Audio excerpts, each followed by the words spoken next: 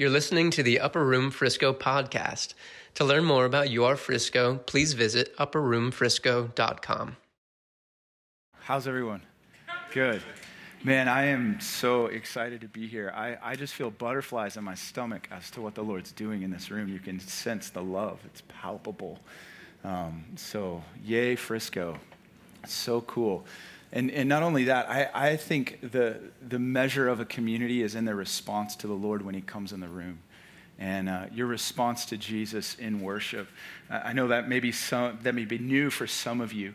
But I believe when the Holy Spirit manifests, it's Jesus manifesting.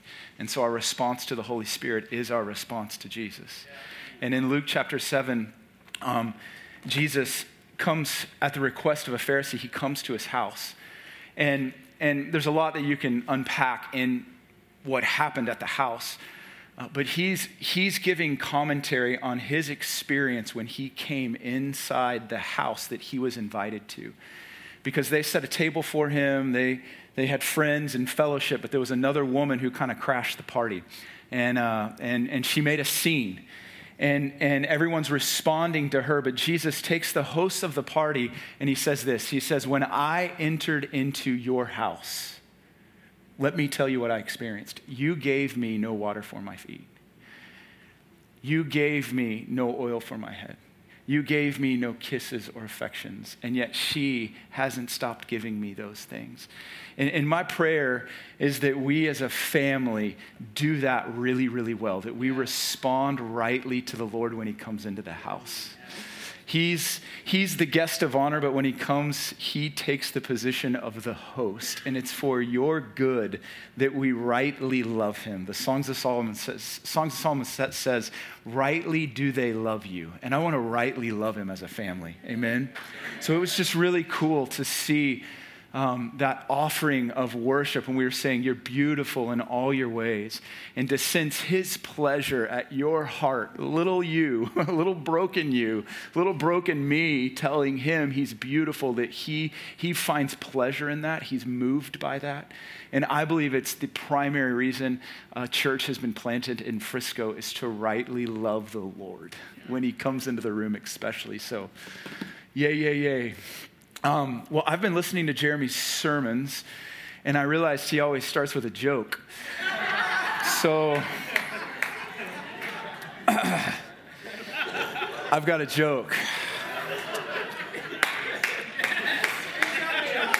There you go, Jeremy. I've never read a joke. It's from an email that I received, but if it's inappropriate, it's Jeremy's fault. It says a priest, a minister, and a rabbi wanted to find out who's best at his job. So they decided that each of them would go into the woods and find a bear and attempt to convert it. Later that day, they got together. The priest began. "I found a bear sitting by a tree. I blessed him and sprinkled him with holy water. Next week is his first communion." The pastor says, "Well, I found a bear by a stream, and I preached God's holy word to him, the gospel. The bear was so mesmerized that he let me baptize him in the waters." Then they both looked at the rabbi, who's all scratched and bruised, with his clothes torn to shreds. And the rabbi looks at them and says, "Maybe I shouldn't have started with the circumcision."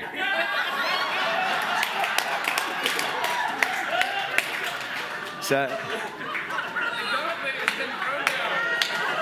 too much? You're welcome.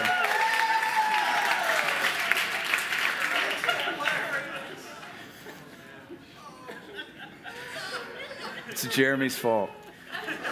Blame Jeremy. Hey, baptism is awesome. Last week at Upper Room Dallas, we baptized 35 people. And I know it's so cool. And I want to say at least 30 of them were millennials. And it was their first time to give their life to Jesus. Many of them had been disconnected from the church and had rediscovered their faith within the last 6 months at the Upper Room. So it's awesome what God's doing. It's awesome what he's doing with baptism specifically. Baptism is so It's so special. We have two ordinances within the tradition of Christianity. One of them is baptism and the other is communion. And there's such semblance, such prophetic, it's a prophetic experience, those two things. And so we just love baptism. If you have not been water baptized, I recently found a staff member. He's an executive level staff member. He had never been water baptized, but he had never told anyone because he was embarrassed. And he thought, I've grown too much in my faith to admit that I haven't done this. And he came and he said, I want to be water baptized. And it was a very intimate setting. But I want you to know, if you've never been water baptized, please sign up and get water baptized. It's an act of obedience. It's hard to find someone that did not come to salvation and be water baptized. It's such an integral part of you identifying with the death, burial, and resurrection of Jesus. And so I really want to invite you into that. Tonight, though, I want to start just a 2-week. I don't know if y'all do series often. I know I don't do series often back in Dallas, but I want to speak on the same topic for the next 2 weeks. And you may notice that you have one of the ordinances in your chair. It's communion. And I want to just invite you over the next 2 weeks. So for the next 14 days, I want to give you an assignment. Is that cool? Can I give you an assignment as a family, especially if you're married with kids? I want to invite you to once a day as a family or as an individual, take communion. We've been on I'm going on my 2nd month of taking communion every day with my family. And it's transforming my kids. It's transforming the way that they see the gospel and experience the gospel. And for those that wonder, like, can kids take communion? Yes, they can. If they're your kids, they can. Because it was taken out of the Passover meal. That's where the Christian communion came, is from Passover. And Passover is a way that they handed down their tradition of the Passover to their children. It is so kid-friendly. And so we have been taking this as a family. And my 3-year-old, I usually sit at the head of the table, and I started leading out the communion for our family. And so I would walk through the bread and walk through the blood. And so my 3-year-old, little Freeland, cute as can be, he said, Daddy, this morning, I want to lead the communion service. And so I was like, all right, bud, come here. And so he got in my lap, and he took out the communion, and he grabbed the bread. And he said, this is Jesus's body when he drowned. And we've been teaching him, we have a pool. And so the swim coach has been coming out and trying to teach him how to swim. But right now we are in the throes of teaching him that water is dangerous. That if you get around water, you could die. Water is dangerous. And so he when he thinks of water, he thinks of danger and death. And so when he thinks of Jesus dying, he's like, well, Jesus drowned. They're like, no, Jesus didn't drown. And so immediately my 6-year-old raises her hand, at the table, like, that's not what happened, And so I'm like, okay, well, what did happen? And so she says, well, Jesus was taken outside, and she starts with the whipping post. And as a 6-year-old starts to describe that his back was whipped, and then he hung on a cross, and she explains the cross. And so my 3-year-old's listening. And so he then tries again, and he says, well, Jesus was spanked and he drowned in wood. And so my 3-year-old's really confused about the gospel right now. So we need to pray for him. But no, he every day since then, it's been 2 weeks, he now knows that Jesus died on a cross. He now knows that he can talk through why we take the bread. He knows that he was whipped 39 times. He knows where the nails went into Jesus' body. And he knows that blood came out of those wounds, and that's what's in the cup. And at 3, we're able to experience the gospel together in a tangible way. And I don't know about you, but I grew up in a tradition actually that had a high value and view of the table. We took communion every single week. Like, as a kid, I knew the reason we went to church was to take the Lord's Supper.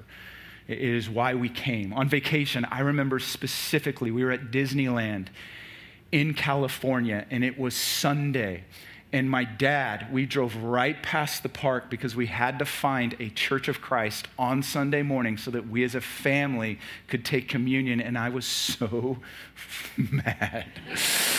Like, no, but and of course, we're in California, we hit traffic, and we finally, though, found this church. And in our tradition, like, it was not uncommon for someone in our tradition to come in to take communion. And so an elder took us to the back. And I remember holding hands, and I remember breaking bread, drinking wine, and then we went to Disney World, thank God.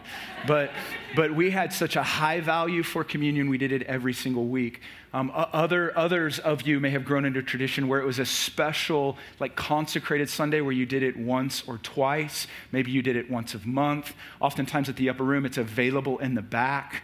But sometimes I think we neglect the table together. And this is so central to our faith. It's so central to our gathering and fellowship, is that we share the same bread. In 1 Corinthians 10, it says, by one bread, the many are made one. That there's this commonality and this union, and that this is our source, and that this is his table that he has prepared for us. David had such insight to the Lord in Psalms 23, verse 5, when he says, you've prepared a table before me in the presence of my enemies. He was speaking of this table. He was speaking of the bread and the wine.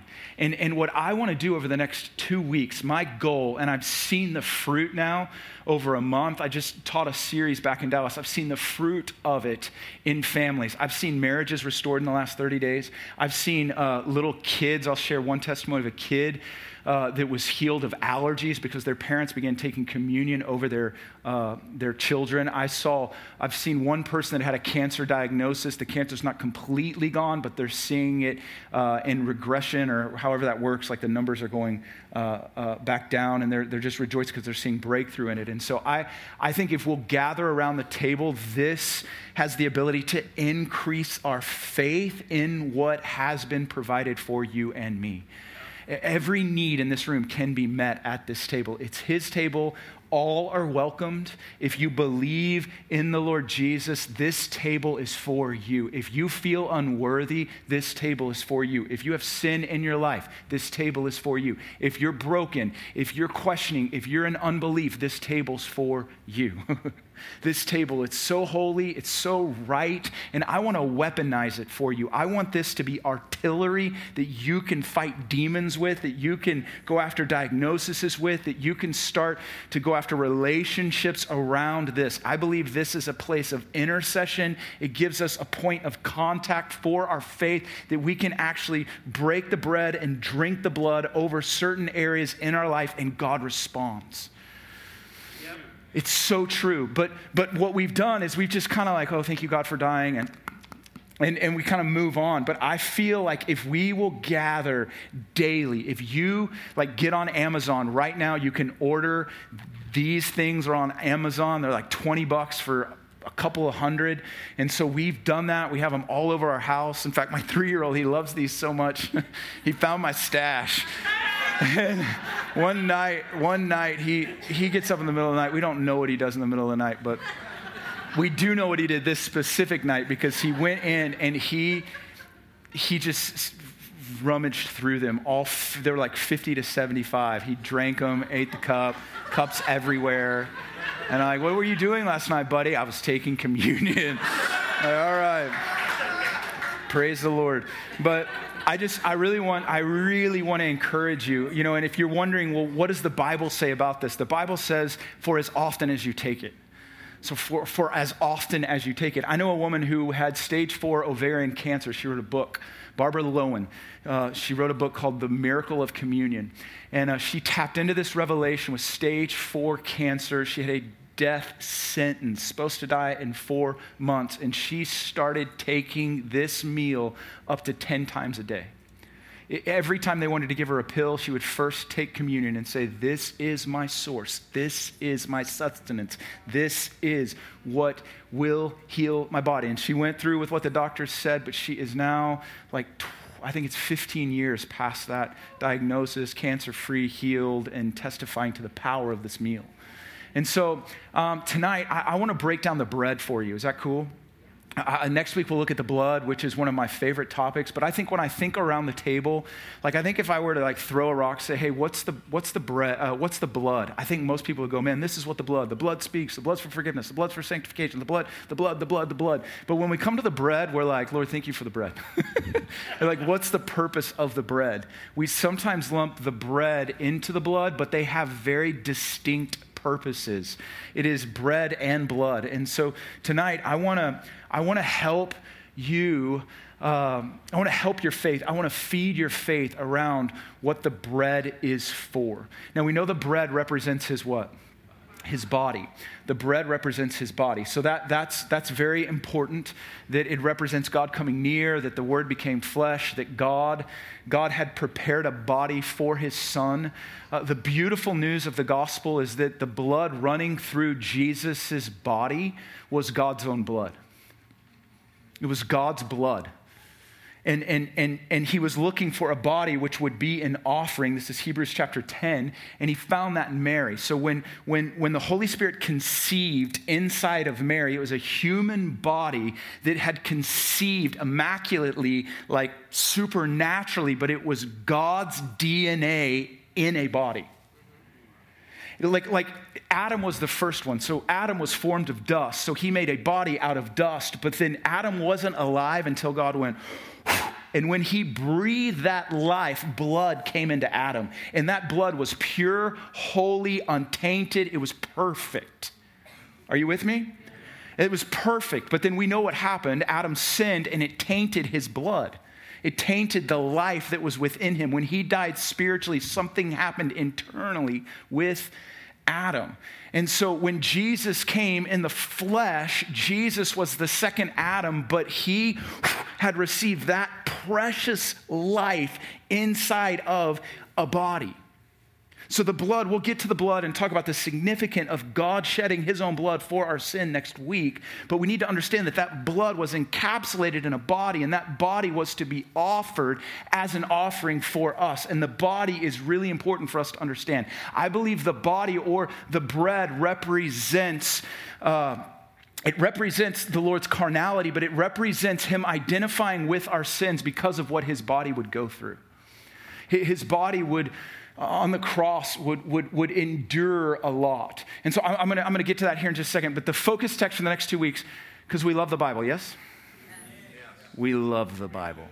So I'm going to give you a pericope, which means it's a section of text that we're going to talk through over the next couple of weeks. It's in 1 Corinthians chapter 11.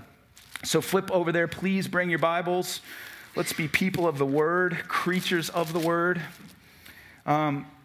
This is the most revelation we have on the meal, and I'm not gonna. I may disclaim a few things. I did some thorough teaching on this and some of the nuances of this text, but I really want to focus on 2 verses. So I'll read through and give some commentary, and then when I get to my 2 texts, I'm gonna sit on them. Is that cool? So this is Paul speaking of a revelation that he received from the Lord Jesus himself. So and it was a revelation about the meal. So in verse 23, he says, "For I received from the Lord that which I also delivered to you, that the Lord Jesus, in the night in which he was betrayed, he took the bread." So this is directly from the Lord. "And when he had given thanks, he broke it, said, 'This is my body, which is for you. Do this in remembrance of me.' In the same way, he took the cup also after the supper, saying, 'This cup is the cup of the new covenant in my blood. Do this for as often as you remember me.'" So these details are not new. We knew these details prior to Paul giving us this revelation. The only new revelation that we have from Paul is in the next verse. Remember, Paul received this from the Lord. He's telling them what he received. Verse 26 is the revelation that Paul adds that he received from the Lord. "For as often as you eat this bread and drink this cup, so for as often as you do it, you are proclaiming the Lord's death until he comes." So for as often as you eat this bread and drink this cup, you're proclaiming. So that word for proclaiming is actually preach. It's the same word we get to preach. So this act is a message that we're proclaiming to ourselves, to our circumstances, to our relationships. We're proclaiming something. We're proclaiming 2 realities. We're proclaiming that the Lord has died. Amen? We're proclaiming that his death has happened. that these relics represent his death. So we're proclaiming his death, but it's so interesting because it says we proclaim his death until what? Until he comes. So we're proclaiming his death, we're proclaiming that he has died, but we're also proclaiming when we're taking this that he will return, meaning the one who has died is now alive and he will come back. So we're proclaiming what was his death in the midst of what is and what is to come. It's those three realities that anchor our faith: the cross, grace, and the great hope. Does that make sense? I could go off on that, but I'm not going to, but that's really, really good. So then from there, Paul's going to give commentary on what he received from the Lord in verse 27. So in 27, he says, therefore, everyone say therefore. Whoever eats the bread or drinks the cup in an unworthy manner shall be guilty of the body and the blood of the Lord. Now, these used to frighten me. So anyone who eats or drinks in an unworthy manner shall be guilty of the blood and guilty of the body. So Paul's addressing something very specific at the church at Corinth. They were eating it in an unworthy manner. The rich were eating and drinking all the food and wine, and they were excluding the poor. And so there was division and factions at the table, and he would say that's taking this in an unworthy manner. What religion has done is it's actually scared people from coming to the table because they don't feel like they're worthy to take it. And listen, this does not say you have to be a worthy man to take. It's not about a worthy man or woman. It's about a worthy manner. And the manner is understanding the relics and what they mean. It's understanding that this table is actually open for all. No one is worthy to take this meal. This meal is actually what makes us worthy. And it's the acknowledgement of that we approach in humility and we subject our lives to the relics to understand the power of them. But I just don't want you to think that you're going to be guilty of the blood or guilty of the body because you feel unworthy to come, because you have sin in your life. That's not what it is. Does this make sense? He was speaking to cultural issues where there was pride, and it was a leadership issue, actually. They weren't setting the table well, what had been provided. And the issue is actually found in 21 and 22 of this verse chapter, but I'm not going to go there. So you need to eat it. And then it says, but a man must examine himself, and in doing so, he's to eat the bread and drink the cup. So this, again, unworthy manner, I need to examine myself. What am I examining myself? Well, I'm probably examining myself for what's wrong with me. You with me? We used to be scared to death to take the meal. I had a top 10 of my sins that week, and I would make sure I wrote them all out. And if I wrote them all out and I felt bad enough, then I would come to the table, ask for forgiveness, and I would move on to the next week. And that summed up my Christian life. And I don't believe that's what Paul's talking about here either. Again, I could go really deep into this. I like when the Bible interprets the Bible. 2 Corinthians chapter 13, verse 5, Paul uses this same word, examine yourself. In 2 Corinthians 13, verse 5, he says, but you should examine yourself. Do you have that one up there, bro? Yeah. Oh, good. Test yourselves to see if you are in the faith. Examine yourself. So what are we examining ourselves for? We're examining ourselves for faith. Or do you not recognize this about yourself, that Jesus Christ is in you unless you fail the test? So we're examining ourselves for faith because Jesus lives within us. And so when I examine my heart, I examine Jesus. What do I need to feed in my life so that you can manifest yourself more? What does it look like for me to feed my faith? I'm examining myself for faith, and this meal equips and fuels my faith so that I can leave differently when I walk away. Does this make sense? So we're examining ourselves for faith. We're examining ourselves, where do we need faith? If there's fear in your life, then you need to feed yourself this meal so that you can grow in faith around it. So we examine ourselves for faith, but a man must examine himself, and in doing so, eat the bread, drink the cup. Okay, 29 and 30 are the two verses that I wanted to focus on. It says, for he who eats and drinks judgment to himself if he does not judge the body rightly. For this reason. Now this is like profound scripture. This is a profound verse when it comes to the table. It says, for this reason, many among you are weak and sick, and a number asleep, or a number have died. So for this reason, many of you are sick, weak, and asleep. So there were people that died prematurely because they didn't understand what they had access to at this table. There were people that were sick, and there were people that were weak. Is this what this says? Okay, so what I've always wondered is okay, this is a really important detail, Paul, so, okay, what did you mean? And I had this breakthrough about a month ago when I was like meditating on this scripture. I was meditating on it. I was like, well, what is it, Lord? Because this is so important for us as people to understand. Because if the negative's true, then wouldn't the positive be true too? Yeah. What if we took it right? Would that mean that we're strong, healthy, and we walk out the fullness of days? Now, I believe that's the Lord's will for everyone in this room, right? Yeah. Are you following me? Yeah. So this is what hit me. This is what hit me. I was studying the scripture, and it says, for this reason. Those three words hit me. For this reason. For this reason. It's not for these reasons, plural, but for this reason. Many of you are sick, weak, and dying. And so what I did is I went back to 29, and I was like, well, what is the reason? And the reason is found in the last line. The reason's found in the last line. It says, if he does not judge the body rightly or discern the body rightly. That's the last thing that he talks about. He talks about discerning the body rightly or judging the body rightly. Now, when I think of the body, I think of Jesus saying, here's my body, eat this. So I think Paul in 1 Corinthians chapter 11, verse 29 is actually speaking about the body or the bread.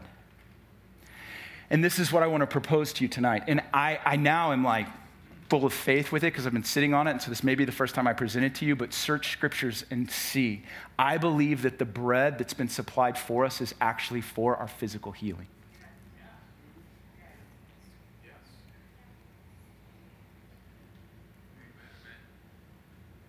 I believe the bread gives us strength, health, and longevity. We have access to that.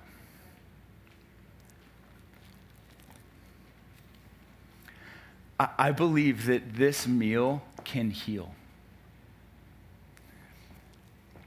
And I don't believe it in like a superstitious kind of try the meal out type invitation.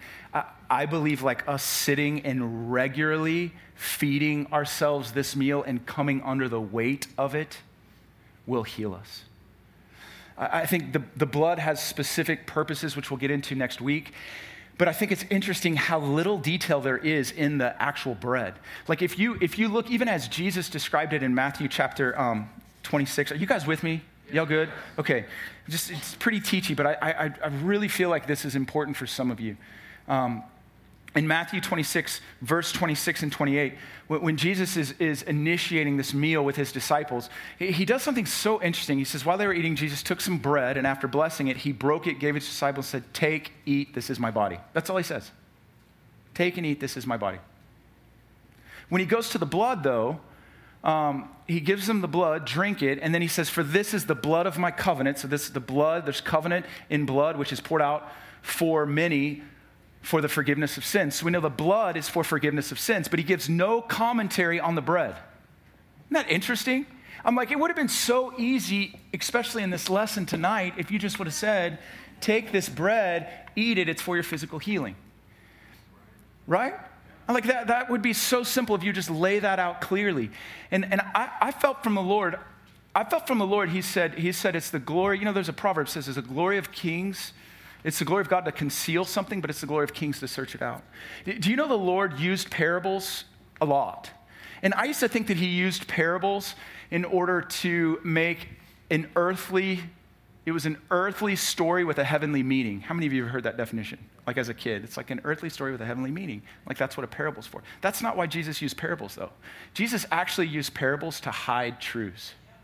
Jesus would share parables so people wouldn't understand what he was talking about.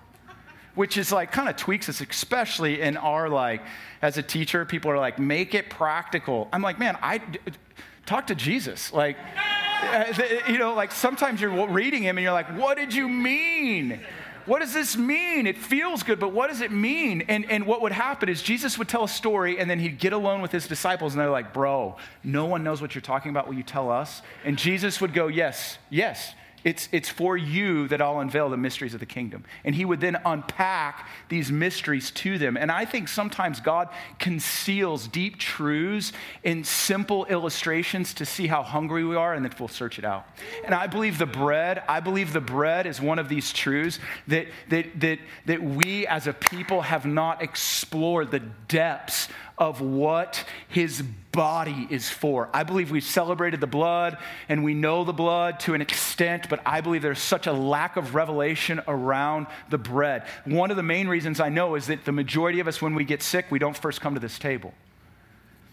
When we get a diagnosis, when something's, we'll run to other things, doctors, pills, and I'm all for, I called my doctor last week, so I've got a doctor, I've got prescription medicine now, but it doesn't mean that those things, I don't want to elevate those things above this table. This table is my source.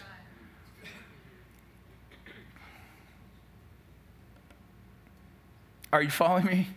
So I want you to be strong, I want you to be whole, and I want you to live out the longevity that Jesus has for you. So let's look at the bread. Let's look at some scriptures around the bread or the body specifically. And the main place, which it's probably pretty common knowledge, where you would go is Isaiah 53. Isaiah 53 is a messianic prophecy. It talks about the suffering servant. It's a really, really in-depth prophetic word that Isaiah had a couple hundred years before Christ would die. And so Isaiah 53 verse 1, it says, who's believed the report of the Lord? And it's the Lord's report. It's an amazing report. But I want to uphold over every report in this room, the Lord's report over your life. And I believe this meal is his report to you. That he's made it so simple for us to eat the report. You know, I was sitting with the Lord and I was thinking, are y'all with me? Y'all good? Yeah. Okay. I am too. I was with the Lord and I was like, why eating? Why eating? Why do we eat bread and drink? Why is eating so important to you? Because I just feel his zeal around this meal. And immediately I saw the power of a bite. Because I saw what one bite brought to mankind in Genesis chapter 3. It was through the bite that sin came into the world. And it's through a bite that he eradicates it in our own body. Think about that. Think about that. When you come, you're coming and you're now eating from the one who came to give you life and life to the full. It's this table that we find life at. It makes me hungry. Like John 6 verse 55, it says, my flesh is true food and my blood is true drink. Listen, we got all kinds of diets. So I've been doing keto. I'm ketoed up. I'm in ketosis right now. It's running through my blood. Right? I feel it. I love it. It's the best diet ever. You can eat meat and more meat and more meat. And somehow your body goes in this thing called ketosis and you lose. Anyways, we need to realize, though, that Jesus's body is true food and Jesus' blood is true drink. Your body is impacted by what you ingest. And I believe in the Spirit, when you're prophetically eating these things, it transforms you. There's such provision around this table. And so we believe the report of the Lord. We believe coming to this table and eating. Isaiah 53. Sorry, I'll get to this. So who believes the report of the Lord? Again, if you have your Bibles, Isaiah 53, it's a great chapter. It's all good, but this one's really good. Who believes our message? And it talks about Jesus. He grew up like a tender shoot, no stately form or majesty that we should look upon him, no appearance that we should be attracted to him. He was despised and forsaken by men, a man of sorrow, acquainted with grief. And like from one whom men hid their faces, he was despised and we did not esteem him. This is all speaking of the cross. I've heard this used that Jesus wasn't an attractive man. He wasn't attractive on the cross. It's about him being despised and forsaken on the cross, him identifying with our sorrows, acquainted with our grief, men hiding their face, despising him, not esteeming him. And in verse 4, this is the one I wanted to hit. It says, and surely our griefs he himself bore, and our sorrows he carried. Yet we ourselves esteemed him stricken, smitten by God. This word for griefs in the Hebrew, it's an interesting word. Israel, you're from Israel. Do you know Hebrew? A little bit? I won't put you on the spot, although I just put you on the spot. Well, this word, I was looking at it because I was like, well, what does this mean? And it's holy. Everyone say holy. You got to do the throat thing. Holy. Okay, holy. And it's translated in the Hebrew, in the Old Testament, it's translated close to 22 times. And over half of those, it's translated sickness. Disease, 7, grief, 4, sick, 1. So only 4 times is it translated grief here. And I have a friend that runs a house of prayer in Israel, and so I just wanted to see what word they used for sickness, just to see. And so I said, hey, what do you use for sickness word-wise in the Hebrew? That's all I said. And he replied to me, he said, hey, bro, the word we use is hole, with the throat, CH sound, the sound that most no Americans can make. He said, and then he went off. He was like, Isaiah 53, it says grief and sorrow, but the word for grief in Hebrew is sickness. He bore our sickness. The word for sorrow is machanuvi, which means pain. So he bore our sickness and he bore our pain. Not grief and sorrow, although it can be translated sometimes in that way. And so he talks that this is that he bore our sickness in his body. He bore it in his body on the cross. He identified with our sickness. One of the ramifications of that bite in Genesis chapter 3 is that people became sick. Sickness is a fruit of sin. It is not saying that if you're sick today that you're in sin. I'm just saying that it affects us all. And so just like we have a Savior and grace and the redemptive power that releases forgiveness from sin and breaks the power of sin, I believe that the bread heals our bodies. The Young's Little translation translates it this way. It says, surely our sickness he hath bore, and our pains he carried them. This is later found in Matthew 8. When Matthew is giving commentary on the life of Jesus, he actually quotes Isaiah 53, verse 4. In Matthew 8:16, he quotes, and this is how he quotes it. He cast out spirits with a word. He healed all who were ill. This is Jesus walking through. And then in verse 17, this was to fulfill what was spoken through the Isaiah prophet. He himself took our infirmities, or took our diseases. He carried them away. Isn't this powerful? I don't think we preach this enough. I think sometimes when it's preached very legalistically and it's heavy-handed. But the grace of the Holy Spirit empowers this message for you to have faith that Jesus Christ is your healer. For a long time, the church has walked in a level of faith where we believe when a prayer prays a prayer of faith to be forgiven, they're forgiven. There's grace for that. People broke through in that. But I believe that we're breaking through as a church to believe that the same grace that gives us forgiveness is the same grace that heals our bodies. But we just haven't seen a lot of people healed, quite frankly. And we need to preach it more. We need to declare it more, that this is a part of the atonement. It's a part of the reality that he has carried our diseases, and that we can put our trust in this meal. We don't try the meal. It's not a superstition. It's something that we entrust ourselves to. Amen? So Peter would again quote this in Isaiah 53, verse 5. He goes on, he was pierced through our transgressions. He was crushed for our iniquities. The chastising for our well-being fall upon him, and by his scourging we are healed. So by his scourging we are healed. This is another detail. The scourging was something that Jesus took on his body. This wasn't the crucifixion. This was actually the whipping post where the whips came in. And then Peter would actually quote Isaiah 53:5 in 1 Peter chapter 2. Now this is in the New Testament where he says he himself bore our sins in his body on the cross. In his body on the cross. There's the body. So that we might die to sin, live to righteousness. For by his wounds you were what? By his wounds you were By his wounds you were healed. Those wounds that he's talking about are the scourging or the whipping posts where Jesus took the 39 lashes. So we know that Jesus didn't drown. Amen, amen. But Jesus was, it was with, his death was purposeful. The process that his body endured, it endured it for your redemption.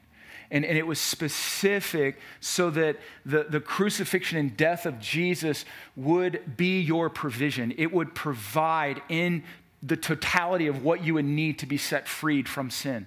And part of that was him going to the whipping post. He didn't have to go to the whipping post. Jesus could have, there were other ways to kill a man. They could have just slit his throat. They could have drowned him. There was water. But Jesus' body went through a specific process unto death because he was bearing the punishment and the effects of sin in our lives. He took all those on so that we could trust ourselves to him to be liberated from them. And part of that is the scourging or the whipping post. Now, I really started to get into this. The whipping post was sadistic. It was a lictor. He was a trained Roman official. All he did was whip people. And they think the process took about 3 minutes. And it was a cat of nine tails. It had animal bone, chunks of metal and, chunks of animal bone and rocks and just sharp edges of pottery. All this stuff was at the end, and then he would just get in a rhythm and start whipping the flesh off the person that went through it. And it's called 40-1 because if they thought they did 40, the person would die. And this translation in 1 Peter chapter 2, by his wounds, that word for wounds in the Greek is not plural, it's singular. And what many people think is that once the lictor was done with Jesus' back, it wasn't many wounds, it was one open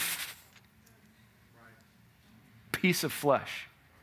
That when he hung on that cross, he did not have a back because of what his back went through. Now listen, that was with intent that the Father let his Son go through that. No man took Jesus' life. Jesus gave his life. Jesus willingly went through what he went through with intent and purpose. And the Bible says that each one of those lashes was for your physical healing. And so those ribbons of skin represent the broken body that we feed ourselves with. In Matthew chapter 15, Jesus says, should I give the children's bread? He's to a beggar or to a dog. And the children's bread that he's speaking of is healing. Healing is the children's bread. It's the wounds that his body went through. So I got geeked out about this. I was like, oh God, I've like heard this, but I'm getting faith personally for myself. And as I was praying through this and thinking through it, I heard someone say this a long time ago, but I never really searched it out.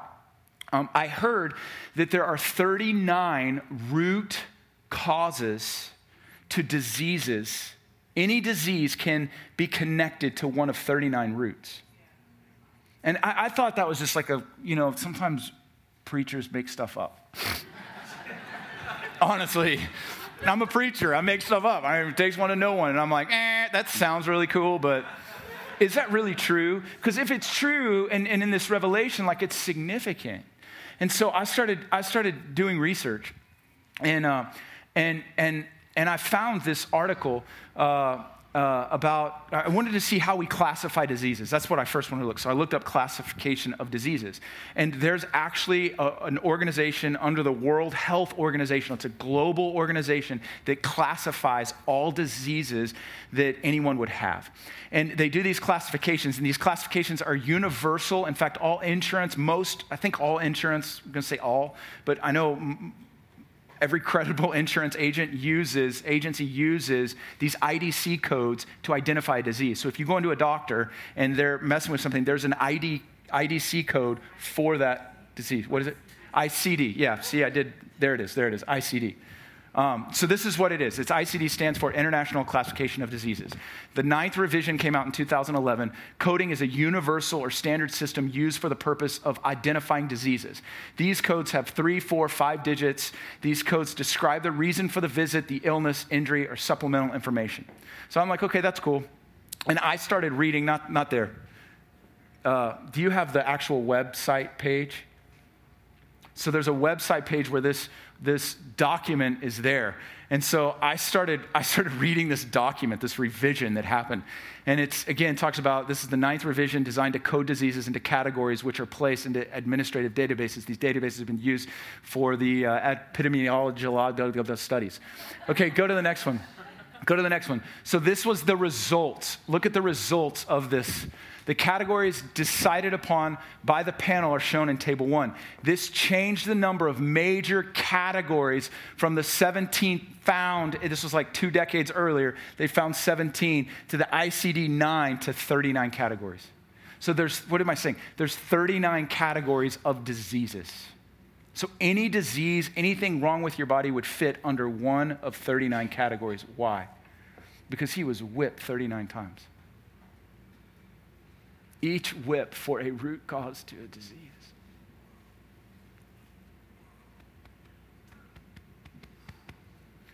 Now I can sense in my heart, well, why aren't I healed? Listen, I don't think it's magic. I think it's intimacy, communion. And I think it's coming to this table and letting him feed you over and over and over and over again. There's a mom that sent me this testimony after this message. And then I'll land this. Just wanted to share with you that we've been reading the healing declarations over Bella this summer. This is Jenny Harper. She's a good friend of ours. And believing that she will be healed of all of her food allergies. Now, my kid is in a class, or was in a class with Bella, and it affects the entire class. Like, we can't send peanuts, there's a whole list of foods that we can't send because Bella could have a deathly reaction. So after Michael's sermon 2 weeks ago, we started taking communion as a family and declaring her healing. Last week's sermon really opened my eyes to the power of communion has healing access to.